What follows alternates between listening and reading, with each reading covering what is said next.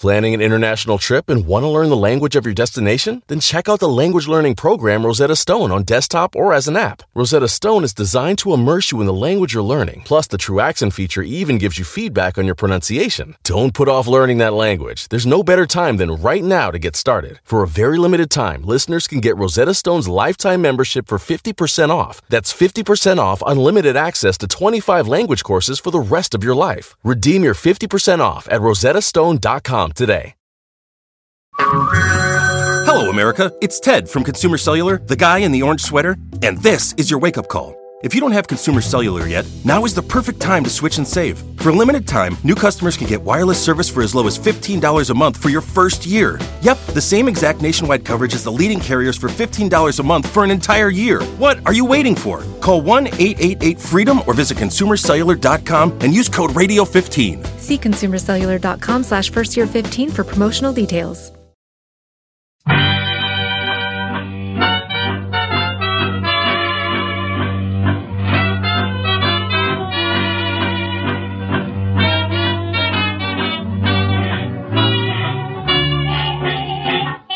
Brett McKay here, and welcome to another edition of the Art of Manliness podcast. In the age where smartphones provide constant stimulation, many of us have forgotten what it feels like to experience the monotony of boredom.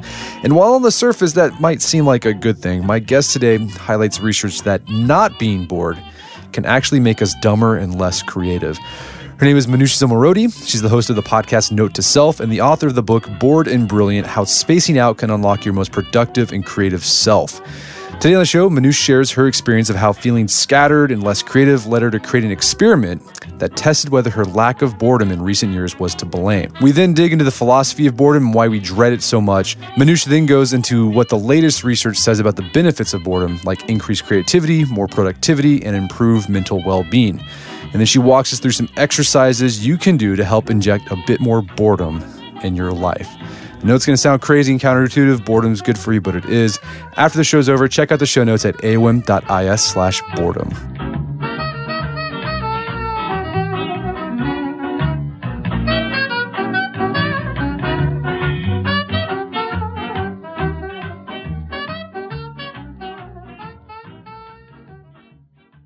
Manoush Zomorodi, welcome to the show. Oh, Brett, thanks for having me. So you recently published a book, Bored and Brilliant: Rediscovering the Lost Art of Spacing Out. The impetus behind the book was this experiment you did with your podcast. You're the host of Note to Self, WNYC.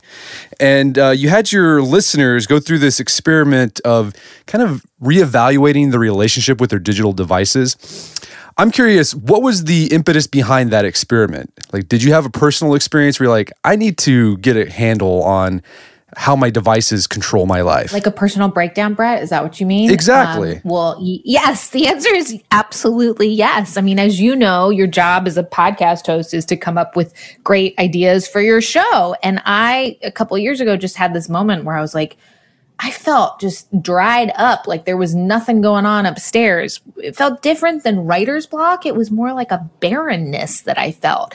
And so I started to sort of try and think back, when had I had my best ideas in the past?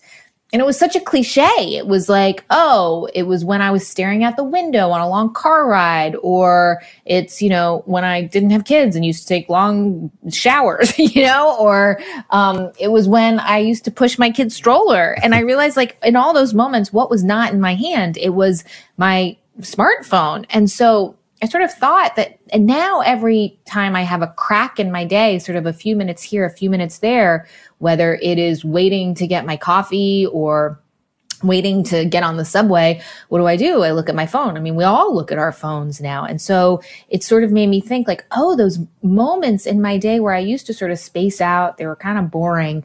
Maybe there was something actually super important going on. And actually, if I think about it, I really haven't spaced out or been bored since I got a smartphone, because I never need to be. And it sort of made me sort of wonder, like, is that a good thing or a bad thing? Right. And did you talk to other individuals, like in your field, of people who were, creative types, suffering from the same sort of like, I don't have any good ideas anymore? Well, for me, I always go straight to my audience, and my listeners have certainly taught me that whenever I am feeling something, I am not that special. I am not alone. There are probably a lot of other people who are thinking the same thing. And they started sort of, stories started coming in about people sort of wondering what was happening to their brains when they were looking at their phone all the time. Because I think, and what I realized was that a lot of the research is, our experiences are vastly ahead of the research being done in any labs. So by the time they sort of figured out what the long-term implications could be of looking at our smartphones all the time, or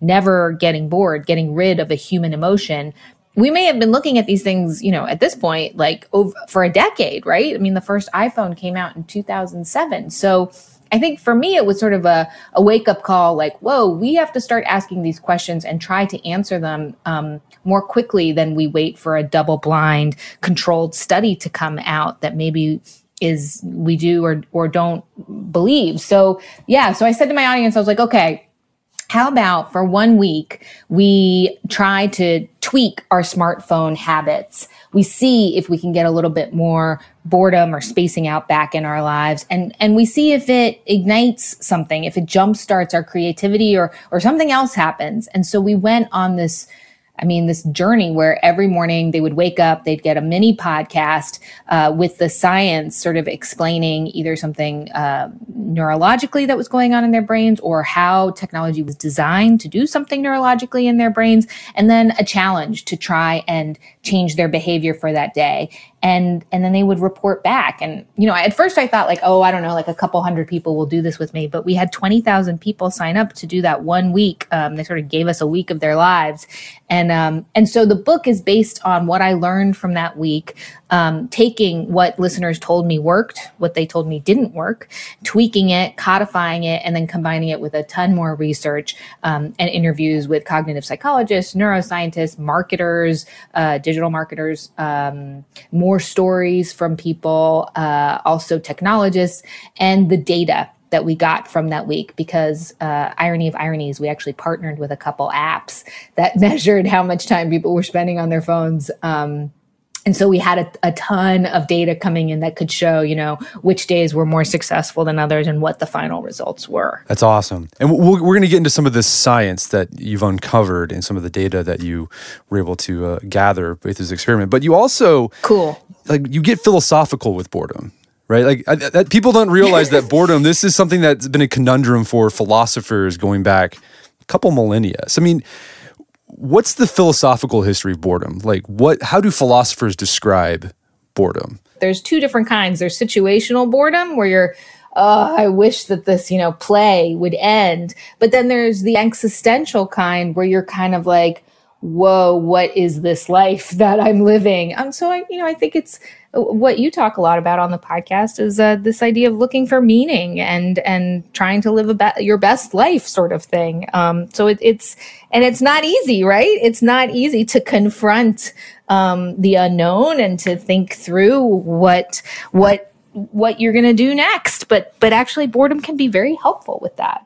Right. So how have researchers today, how have they described the feelings of boredom, right? Because it's like we know what it feels like, but then I don't know, how do you get more descriptive with that feeling? Is it like you'd rather be doing something else? Is it? Yeah. So I think first of all, I should say that we are at an extremely exciting moment in neuroscience. Really, in the last 10 years, what with fMRIs and the ability to sort of track how the brain and networks work, it's really exciting. And so they've just started to really understand what happens in our brains when our mind begins to wander. And it turns out, let's say you're folding laundry and you're doing something super repetitive that doesn't require you to actually think about your actions, or just sitting and looking at the wall and spacing out, you activate a network in your brain called the default mode. And they now understand that in the default mode, that is when we do some of our most creative thinking, most original thinking. We take disparate ideas and then push them together and come up with new concepts. We create a sense of self. It's self-referential processing, literally creating a coherent sense of ourselves. We do something called theory of mind, where we imagine what others are thinking. We develop empathy for them. And we do something that I found incredibly interesting called autobiographical memory and planning, which is when we look back at our lives, we sort of take note of the highs and the lows. We build a personal narrative. We take lessons from that. And then we look forward. We have something called perspective bias, look into the future, where we build what we imagine our lives could be. And we set ourselves goals and we break down the steps that we need to take in order to reach those goals. So, incredibly important things. Like, you could argue that this is what makes humans human. This ability to think of who am I? What is my place in the world? But it's also, being bored is, why do we look at our phone so much? Because being bored kind of sucks. Like it hurts at first. It's difficult. It is a painful process sometimes.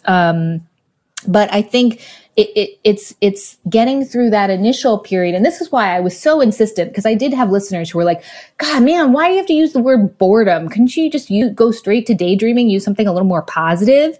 And I was like, no, because I think we've lost this capacity to sort of sit through the yucky part. And that yucky part is, you can't skip it. Like, you must pass through it in order to get to the good stuff. And so my thinking was, no, let's not vilify it in some way. It is not a disease to be bored. It is actually something that maybe we need to name and get more of in our lives. Well, and speaking of how yucky feeling boredom is, you talk about the lengths people will go to avoid boredom. Like you mentioned this research, this study where people had the option to shock themselves. Oh my God, I love this research. It's really it's very famous in the psychological world, it was by Tim Wilson at the University of Virginia, and he asked people to come sit in a room, and they could either just sit there and relax, or they could shock themselves.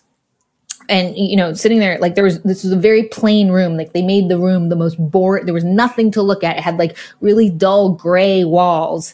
But rather than just sit there and be bored, people shocked themselves. One guy did it like 190 times, like gave himself a zap rather than just sit there with their thoughts.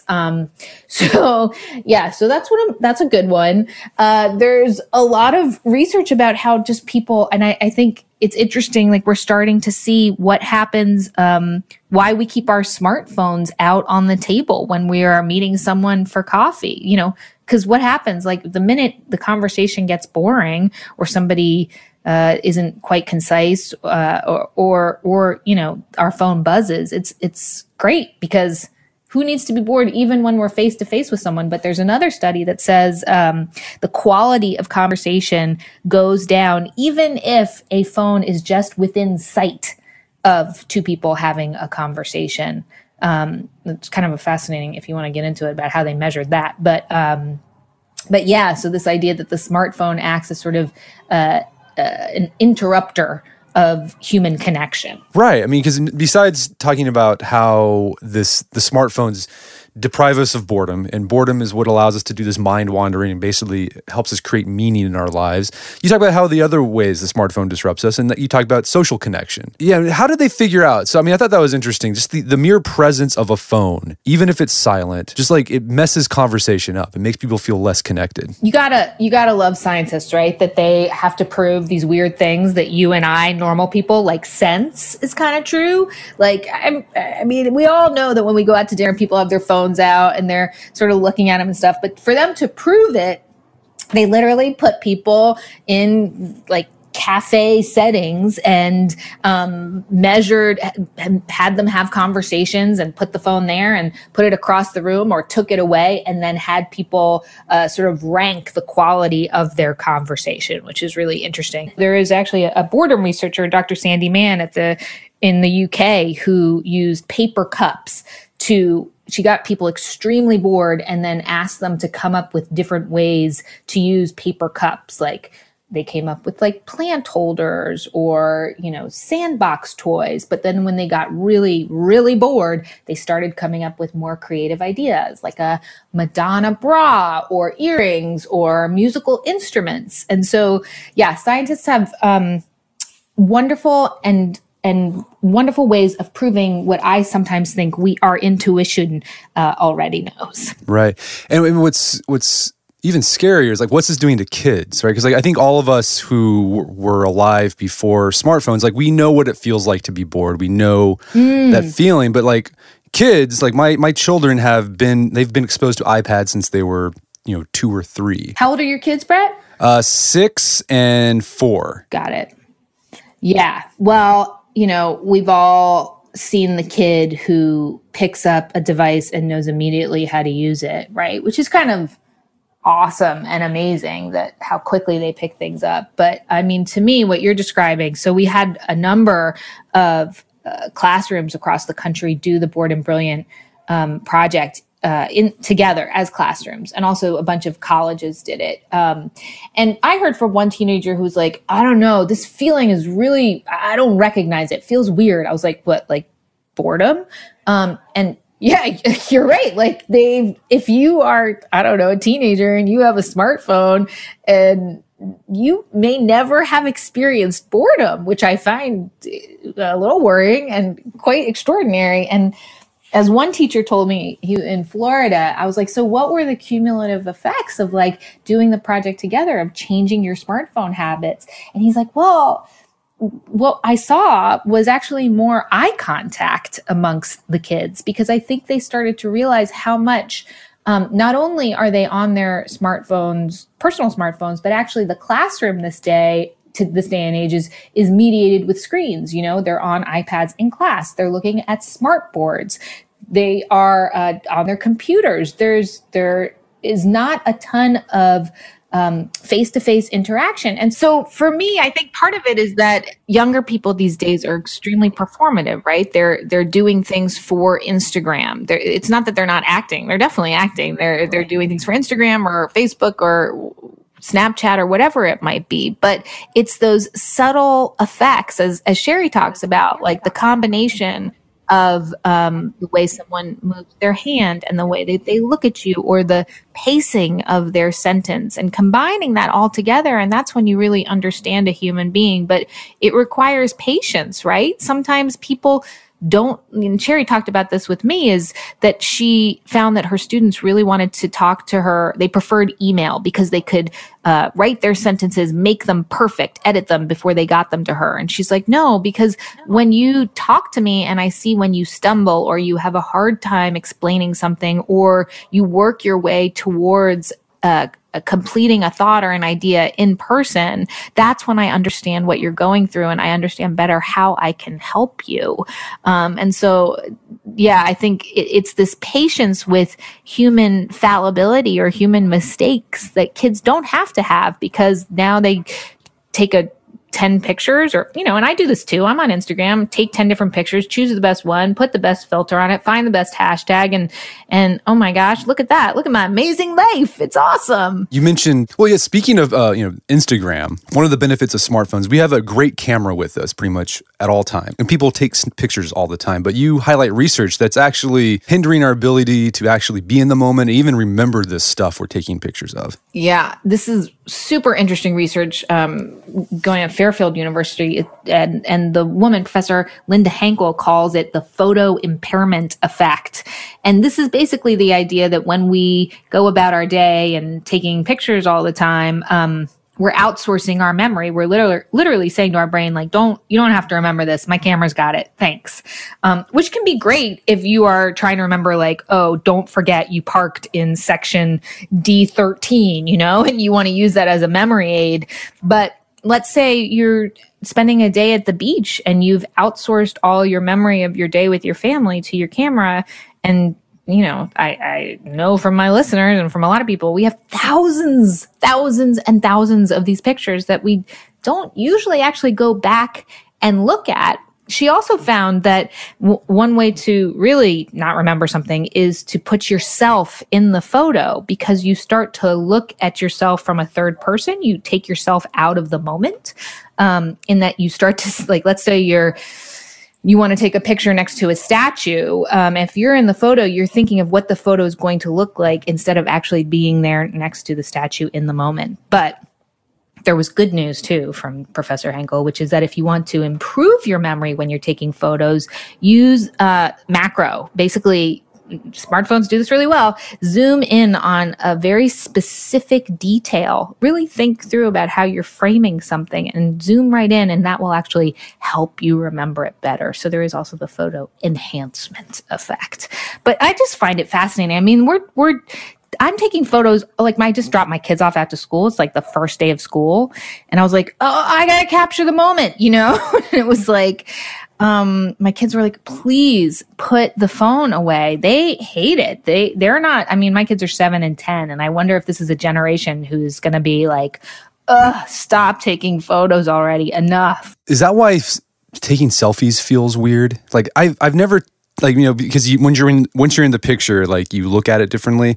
Like I think I've taken one selfie and I haven't done it again because it just made me feel weird. It is a weird feeling, right? Well, I think, whenever I think of selfies, I think of what I learned about Snapchat, which, and I think this speaks to the technology about it being designed to really encourage the behavior of and not to use the word addictive, because the jury's out on whether it's addictive clinically or not. But do you know about Snapchat streaks, Brett? Oh, yeah, I do. Okay, so basically you start a streak with a friend, and that means that every day you send each other a goofy selfie. And it sounds benign, right? Except that Snapchat gamifies it so that you collect points and emojis and emoji stickers and trophies and those sorts of things. And it has also become a thing for kids where you're like, don't break the streak, right? Because if you break the streak, like let's say you're going for 300 days that you're sending these selfies back and forth. If you break the streak, that means that like, whoa, something happened and your friendship might be over. And so you start to think about, it just sort of combines all these things that we've been talking about. Waking up, taking a selfie, taking yourself out of the moment when you could just kind of be lying in bed and thinking about what you're going to do that day, or maybe remembering a dream or whatever. But you wake up, you take a selfie, you put yourself in sort of looking at yourself, this performative aspect. You're collecting points. You're basing a friendship not on any sort of real eye contact either. I mean, that's not to say that like Snapchat isn't fun and great. And as you know from the book, like I am not anti-tech. I love my phone. I just don't think that the answer also is on or off. I'm not a fan of detoxes. I feel like, what we're talking about is self-regulation, right? Is saying like, recognizing like, actually, I really like that first 15 minutes of my day to be spent quietly, or I've used my phone enough. I'm starting to get that yucky feeling. I recognize this feeling and I need to put it away and make some time for something else. Yeah, I mean, there was going on that track there. You interview some like monks of some, I can't remember if they're Zen or they were Catholic, but they use social media, they use smartphones.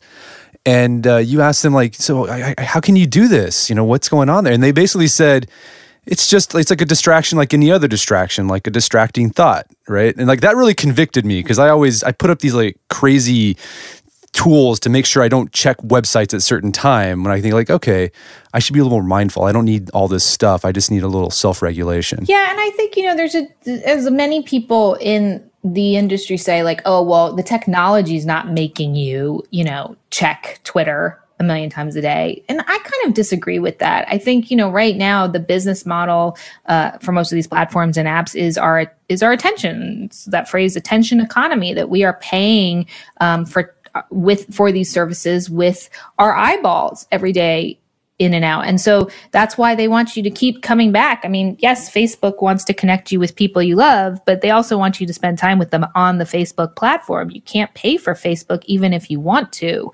And so as they collect our behavior and parse it and turn it into dossiers of data that they then sell on to advertisers, I think we have to question, what is our time worth? I think it needs it, and it's not your fault if you feel like you're coming back over and over again to the Instagram. These platforms are built to make you do that. It is their business model. But, similar to sort of like cigarettes, when we started to understand that these companies were not being completely honest about the effects of and I'm not saying all tech companies have like malicious intentions, but I think that we have to be more honest about what the business model is and how we are sort of paying with our time and with our personal information for these things. Right. Well, I mean, there are some companies that are sort of, I know there's a company called Dopamine. I mean, that's what it's called. And like they basically, they help apps learn how to be more addictive. So they know how to tweak algorithms to send updates at certain times. So the app becomes more something that people want to check. And like as podcast listeners or makers, rather, you and I, like, what do we want people to do? We want people to listen to our shows. I have ads on my show. So like this, I understand that this is an issue, but I think we need to be more sort of upfront about it and explain to kids how these things are made and built and paid for so that they are making smarter, wide-eyed, open choices for themselves. Speaking of like, you don't like detoxes, I like how you highlight this summer camp where, most summer camps, they have like this like strict no technology rule, right? No devices. When you get there, they're going to take your smartphone, put it in a safe for the rest of the summer. But this one summer camp decided, no, we'll just have like anything goes. You can bring your device, etc. Why did they do that? And what were they hoping to accomplish with that new rule? Oh, I love this guy. So it's a camp called Longacre Camp. It's actually in Western Pennsylvania, really rural. And this camp has been in this guy, Matt Smith is his name. He's the camp director. It's been in his family for 40 years. And he was just sort of thinking, what the purpose of the camp, they call it Longacre Leadership Camp. And, he was like, well, what is leadership in this day and age? It's understanding how to sort of set goals and be a good example to other kids, right? And he's like, so what are kids mostly thinking about right now? They're mostly thinking about their smartphones, whether it's games or social media or whatever. But he was seeing that taking away the smartphones at summer camp, what would happen? They would just go home and then get back on their devices and nothing would change. They wouldn't have learned any better habits or ways of self-regulation. It was, again, back to the on or off switch. So he was like, if there's one safe place where you should be able to sort of experiment with your behavior or try out new things, it should be summer camp. So he had kids come to camp, and the first week they had to turn in their phones and they had to go like, tech free. And they all got to know each other. And, this way that people could make friends and all those sorts of things. And then he was like, okay, after the first week, he gave the phones back to the kids. And as one girl told me, she must have been 14. She was like, all hell broke loose. People grabbed their phones. They curled up in like various like cabins and corners. And she said she felt like she had fallen into like a time machine. Like she completely lost track of time. She went on all her social media things. She was seeing what all her other friends were doing in other places, and it kind of made her feel bad. She also like didn't talk to her friends who were there with her that she'd made at camp. And all the kids came back together, and they sort of, Matt, I give him a lot of credit for this. He sort of let them figure out what should the rules be for themselves. And so they sort of started to figure it out, that you started to get dirty looks if you were on your phone too much, or some people said, I don't want my phone, and gave their phones back to the camp leader. They were like, actually, I like the way things were before. So I think the idea being that like, not only at the end of camp should you have gotten a ton of exercise and fresh air and made new friends, but if you take back new life skills, that you understand your own behavior better, that you know when to use your smartphone so that it helps you, that it's like a tool rather than like a taskmaster, then he felt like, that was his job as someone who works with young people to help them to do that. And I think about when I was like 13 years old, there's no way that I was being asked to regulate my own behavior like kids are today. Mine was like, should I go for a bike ride? I guess so. Maybe we snuck some cigarettes on the golf course or something like that. But these kids have incredibly powerful tools in their hands, and parents who don't know how to use them that much better than they do. And what we're asking for is a generation to grow up a lot faster than I think we previously had to, which I guess happens every generation. The difference being, though, that this tool is being updated constantly and personalized to each of us all the time. I think that's what makes it different than like when cars were a thing or the radio came out or TV was a thing. These tools are constantly being updated to hijack our attention and to keep us coming back, and they are personalized to us, and they know everything about us. Yeah, that's scary. When you stop and you think about it, you have that existential moment that Amazon and Google and Facebook know so much about you. So if you don't recommend, quit cold turkey, social media detox, et cetera, like what are some just brass tacks things that you found that worked with yourself and your listeners on sort of getting a handle on their technology use? Yeah. So actually we turned it into a 7-step thing. And what I tried to do was make it so that, it sort of takes an aspect of all the things that we've talked about and tries like a little tweak. So for example, day 3, is called photo free day. And the idea is like, don't take any photos that day. And for young people, that is extremely challenging to go for a day without taking photos. But from what we heard from them, it literally, they were using their eyes differently. They were seeing and experiencing the world differently. And I think anybody can try a day, right? One day is all we're asking you to do. And as one professor put it to me, he's like, I felt like my students had been talking about this. They knew that like these things were happening to them, but they didn't have the permission and the very specific structure to try a change. And so I think by saying like, we've tested this, here are the rules, just for one day, try no photos all day long, and then observe your own behavior. And what we have since seen, or day 3, delete that app. Take the app that is driving you bonkers bananas. We all have that one app. Take it off your phone just for the day. And like one guy said to me, this was when he first did the project, he's like, actually, I've taken 6 apps off my phone. I was like, all right, dude, whatever you need to do. He took off Instagram and Snapchat and Facebook and Twitter and I don't know, whatever else. And he got back in touch last week, actually. And he was like, after that one day, I decided to always keep them off my phone. He didn't, kill his accounts. He just decided that he preferred using them on a laptop, because then he would just keep track of the time that he spent there and it didn't turn into a time suck. And he also started to realize that for him, I think he said 9 times out of 10 when I'm on Facebook, I feel bad about my life. And I don't really want to feel that way. I feel pretty good about it when I'm not on there. And so for him, it was a permanent change. But there were other people who said like, oh, actually, I like not having Twitter on my phone. I'm going to do it once a month just to remind myself that I'm in charge of Twitter. It's not in charge of me. And so I think what we're doing is just saying like, these little tweaks can actually make big changes in your life. And the neuroscience explains why they make big changes in your life. So just try it. See what happens. Yeah. What was your app that you deleted? Oh my God. 2 Dots. Do you know that game? I don't know that game. I read about it, but I don't know what it is.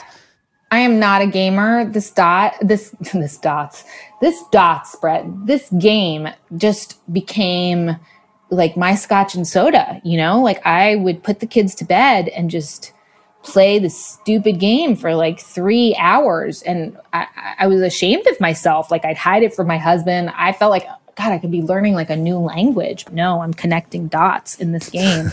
And so I actually confronted the maker of the game and I was like, man, you're ruining my life. And he's like, well, you have to be able to put it down and figure it out. I was like, yes, but I can't, and then I tried to convince myself that I was actually increasing my spatial awareness and getting better at other, I don't know. I thought like maybe it was helping me in some way. And so I reached out to some people who are specifically studying games who were like, yeah, no, you're not like, you're not moving through the world more efficiently. You're just getting better at connecting virtual dots on your screen. That's what you're getting better at. So I took it off my phone for a long time, but then I have a confession to make. I did put it back, but for science, Brett, for science. For science, of course.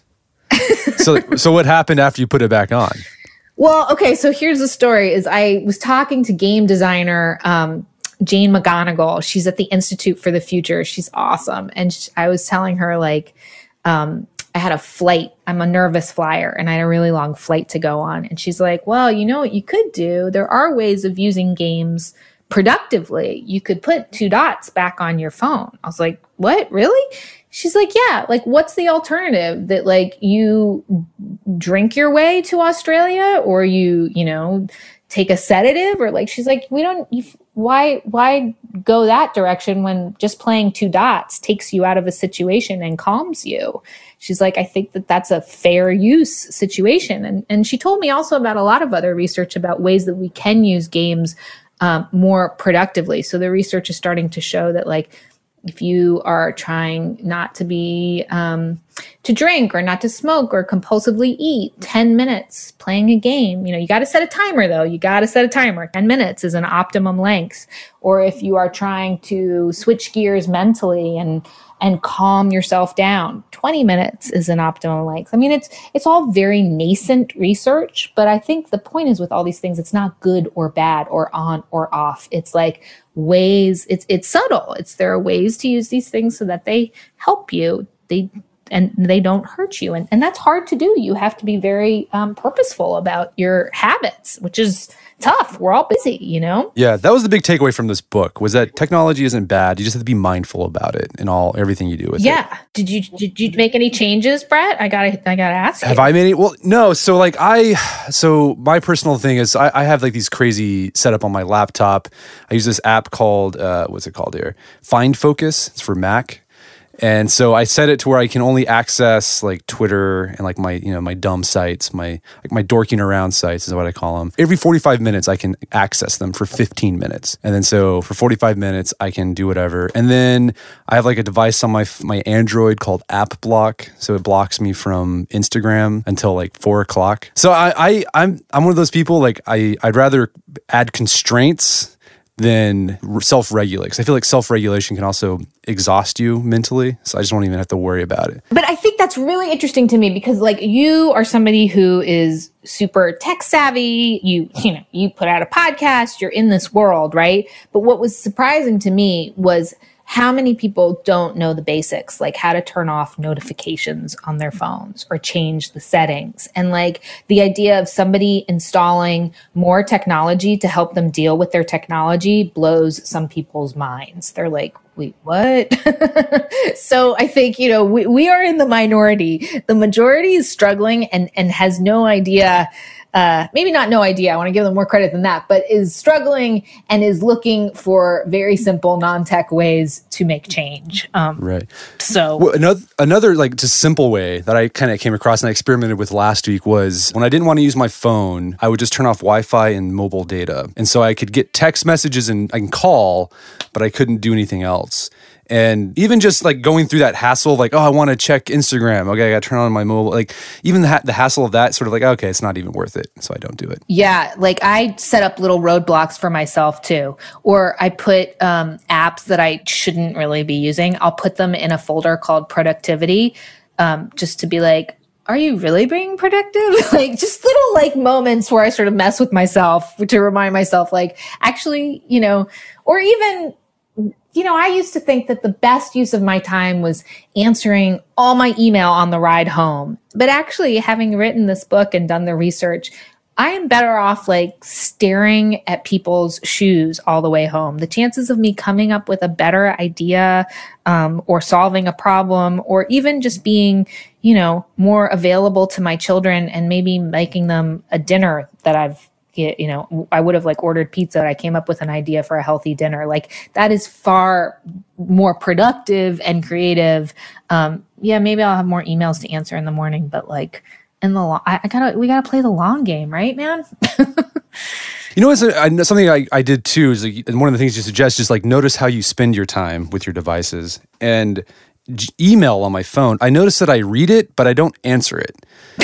And I'll wait till I get home on my laptop and then I'll answer it. And so I'm like, what's the point of having email on my phone? So I'm thinking about just deleting my email app because like it doesn't do anything for me. Well, that would be radical. I would love to hear what happens. You might get a lot of people who are pissed off at you who are like, man, don't you read your email? Well, I read it on my phone and then I'll wait 2 hours, when I'm back at my laptop to answer. Because I don't, for some reason, like I don't like typing on the phone with my thumbs. So I think that makes perfect sense. Like if you want to send someone a coherent response, it helps to have a keyboard. Absolutely. Well, Manoush, what's going on with the experiment? So, right now, has it just been broken down into steps that people take? Or are you still running the experiment, gathering data on your listeners? Yeah. So the latest is in the book, we lay out I sort of took what I learned when we did the first project with the 20,000 people in 2015. I took all the feedback, added more research and interviews and turned it into sort of the 7 sort of steps you can take. And one of the apps that we initially partnered with, it's called Moment. It's a great guy, software developer who's just did this as a side project for himself. He lives in Pittsburgh. He's created a Boredom Brilliant program in the app. So you can download the app Moment. There's a Boredom Brilliant site within it that you can sign up for. It'll guide you through the steps while also measuring how many times a day you pick up your phone just to check it and how many minutes a day you spend on your phone to see if it is effective for you. But I should say, like in the original project, we only shaved 6 minutes off our daily phone usage. And I was really bummed. I was like, what? Everyone's telling me they're having this amazing experience. How is it possible that we only cut down 6 minutes? But then I went back to the neuroscientists and the cognitive psychologists, and they just kind of laughed at me. They were like, do you know how difficult it is to change people's behavior, much less do it in 1 week? The fact that people felt so passionately that they were willing to sign up for this project for a week, and that they reported back in our survey results that 90% of them felt that they had more power over their phone. That was an incredible feat, that people felt that they had the ability to master their phone as opposed to being dictated to by it. And so really, to me, it's also the stories that are peppered throughout the book of people's changes that they've made in their lives. Some of them are, small.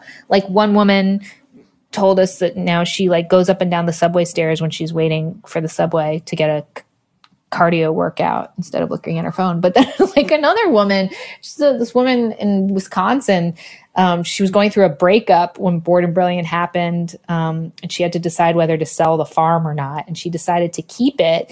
And now once a month, she opens it up to the community in Wisconsin. And she has something called Make Time, where people come to the farm, they hand over their devices, they can take a nap. Some people bring their sewing machines, other people paint. She decided that for her, not only was she going to be a farmer, but that she was going to turn it into a place where her community could come together to do some creative thinking and problem solving. So that she renamed her farm the Make Time Farm, which is kind of amazing. So lots of really interesting stories. Right. And that story wouldn't have happened unless she was bored, right? She got the idea Exactly. and she was bored. Well, Manoush, this has been a great conversation. Besides Note to Self, where else can people find out about your work in the book? Yeah, so I'm on book tour. We're doing a lot of other fun things with our listeners. I'm at manoushz.com, and the podcast is notetoselfradio.org. Come join us and check us out. We're having a lot of fun and rethinking how we live in this crazy accelerating world. Fantastic. Manoush Zomorodi, thank you so much for your time. It's been a pleasure. Thanks, Brett. My guest today is Manoush Zomorodi. She's the author of the book Bored and Brilliant. It's available on Amazon.com and bookstores everywhere. You can also check out her podcast, Note to Self. Just check it out on iTunes, Stitcher, wherever else you listen to podcasts. Also, check out our show notes at aom.is/boredom, where you can find links to resources where you can delve deeper into this topic.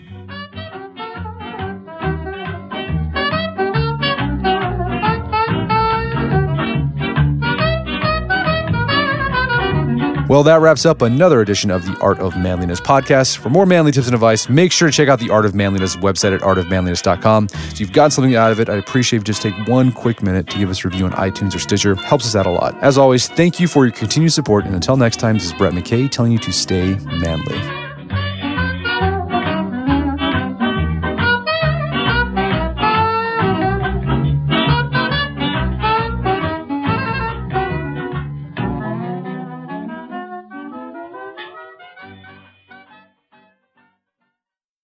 You can live out your MasterChef dreams when you find a professional on Angie to tackle your dream kitchen remodel. Connect with skilled professionals to get all your home projects done well. Visit Angie.com. You can do this when you Angie that.